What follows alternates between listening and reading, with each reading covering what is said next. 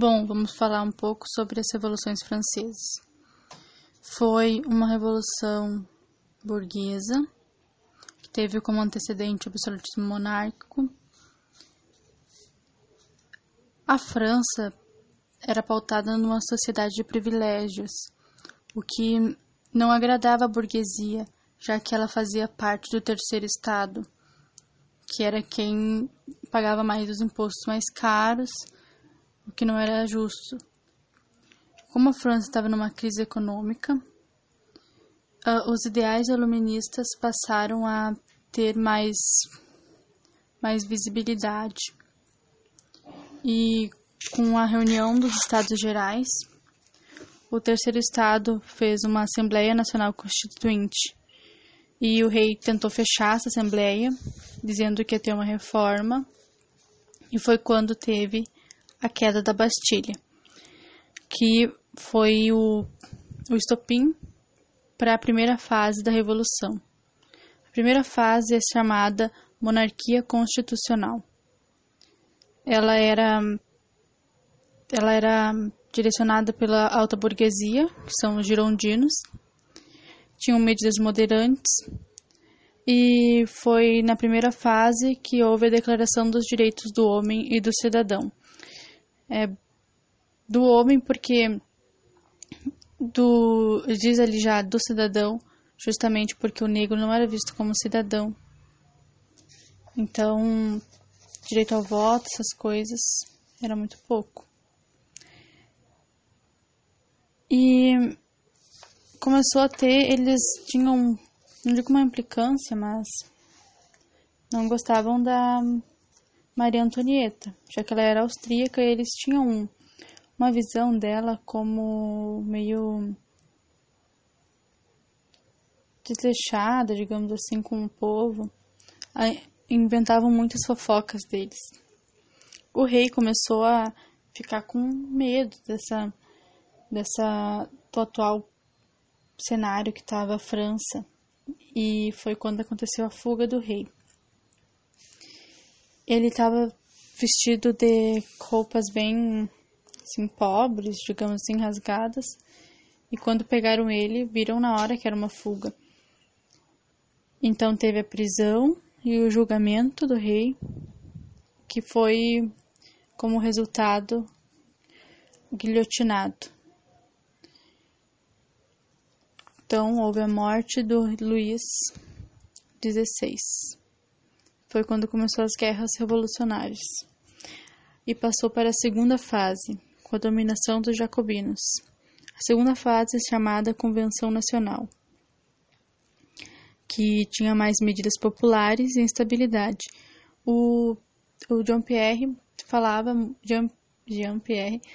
muito de liberdade, igualdade, fraternidade, o que ele não fez, já que, digamos assim, ele implantou uma ditadura e o período ficou conhecido como terror jacobino. Então veio a terceira fase.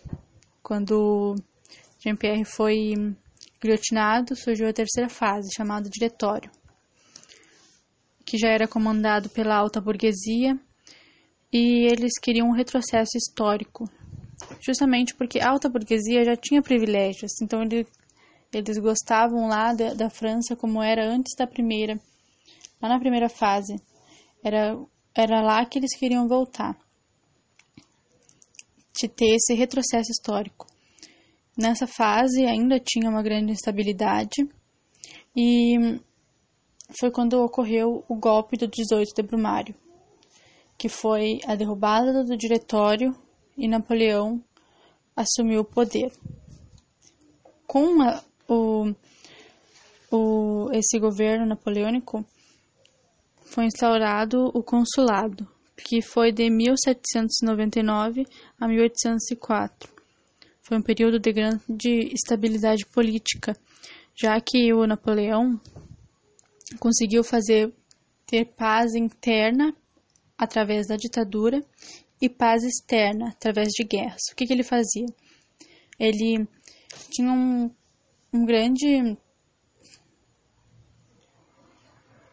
ele tinha uma grande força, sabe? Tipo, ele sabia articular um poder militar muito grande.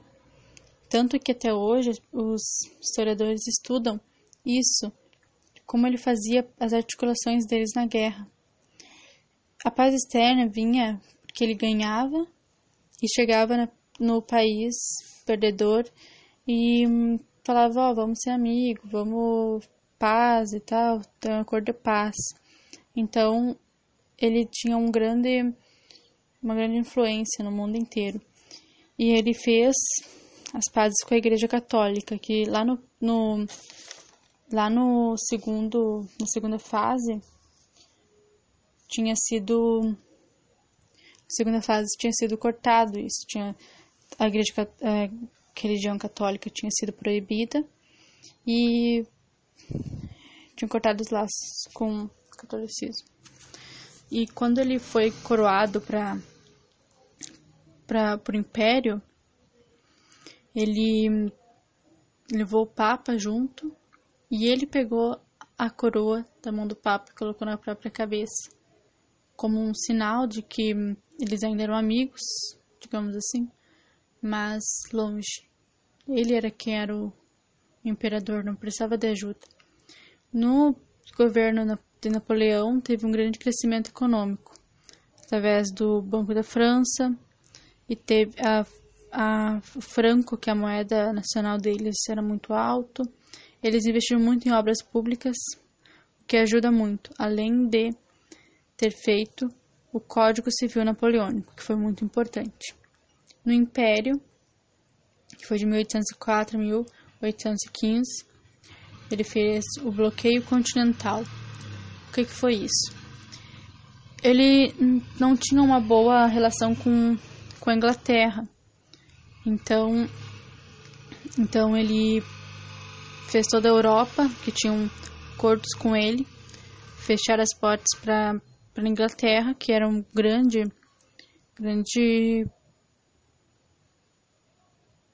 tinha muita influência no mundo. Então, o Brasil foi um dos que não pôde fechar o Portugal não pôde fechar as portas para a Inglaterra, justamente porque tem já essa história de ser muito dependente. Então, como ele não fechou as portas, a França foi atacar ele, e foi quando a família real teve a fuga e foi para o Brasil com o apoio da Inglaterra. Então, as invasões napoleônicas. Quando um país não se aliava a ele, Napoleão invadia.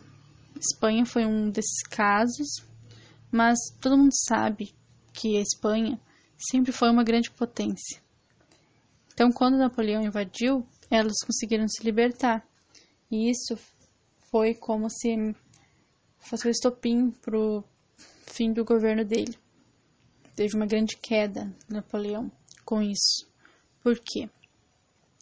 Já que a Espanha se libertou, mostrou para o restante do mundo inteiro que era possível se libertar de Napoleão, que ele não era aquilo tudo. Portugal ele não conseguiu fazer também, mas a Rússia, quando invadiram, foi o auge.